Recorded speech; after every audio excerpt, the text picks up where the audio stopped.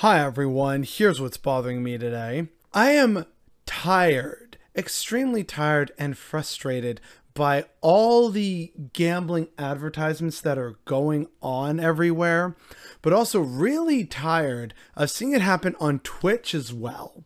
So already, for me, it is absolutely infuriating that there are places and online gambling sites that are saying during the height of a pandemic, when lots of people don't really have a lot of money, they're saying, yeah, come on here, it's super fun. Plus, all these different games and you get access to the mega moolah, whatever the hell. It's preying on people's poverty and hope and boredom during a very difficult and stressful time, both financially and emotionally.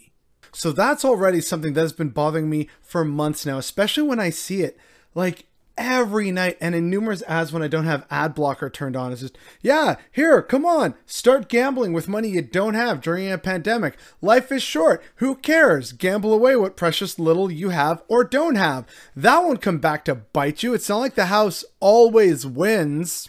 But then there's been a new development where apparently a bunch of Twitch streamers like XQC and Trainwrecks, they were giving promo codes to kids for online cryptocurrency gambling. You irresponsible fucks.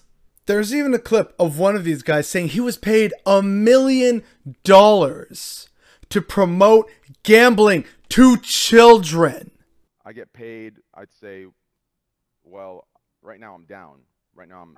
How much do they pay you as a flat fee every month for fulfilling your contractual obligations to them? I'll probably get in trouble for releasing it, but I'll tell you $1 million a month. And I'm down 2.8 million this month. So now you can see how degenerate it is. It's bad.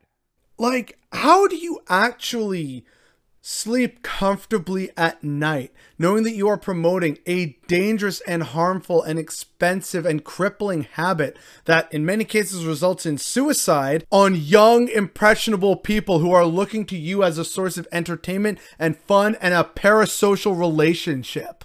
It is absolutely wild to me that people A, can get away with this, and B, that several people in various stages of this all thought, you know what? Yeah, this is a good, sensible idea. The streamer thought it was a good idea to peddle gambling to children. If they have a manager or a management team, they thought, yeah, you know what? This is good. And then the people who created that and decided to start marketing it to different streamers thought, yeah, this is totally a good idea to get children hooked on gambling. And the people who developed the product that those people sold also said, you know what? This is like 2 thumbs up, really good idea. You are all despicable, terrible, awful people.